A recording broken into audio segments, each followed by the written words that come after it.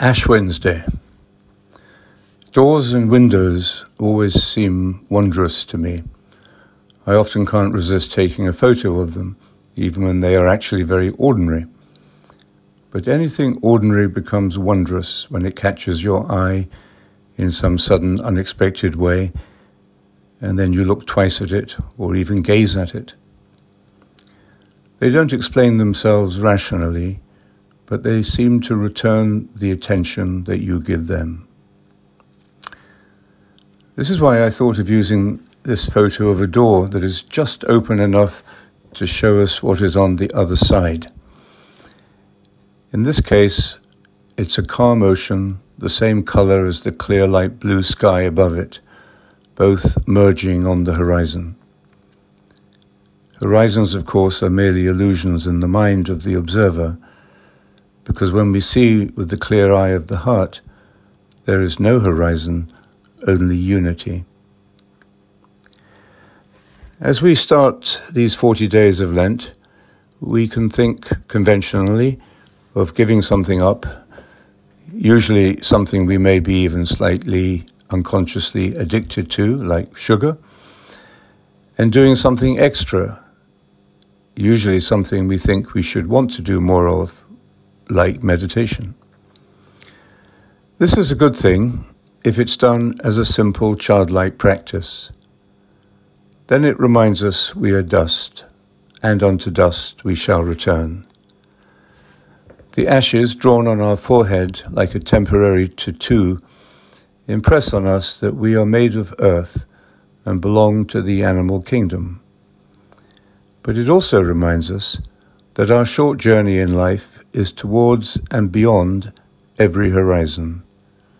We are luminous and conscious and capable of ever greater degrees of love. In the Gospel today, Jesus teaches us to give up something and to do something. We need to give up the self-consciousness of the performer or the observer, worrying about what God or other people are thinking about us. This typical concern of the ego blocks us from wonder and closes the door of consciousness. So this Lent, why don't we catch ourselves whenever we start to be controlled by the desire to look good or be admired? Jesus also tells us to do something, to go into our inner room, close the door, and pray there in the clear light of God. Then we merge.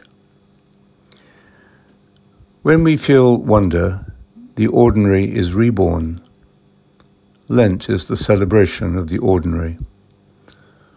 All we have to do is return to the present.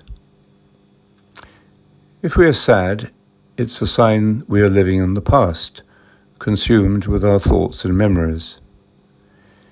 If we feel anxious, we are living in the future.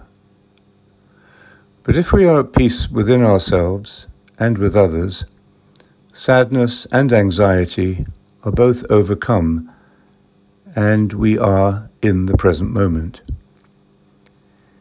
We shouldn't look back at past experiences of peace, trying to recapture them, nor should we postpone now the work of returning to the present until we've solved our problems and secured ourselves against the worst.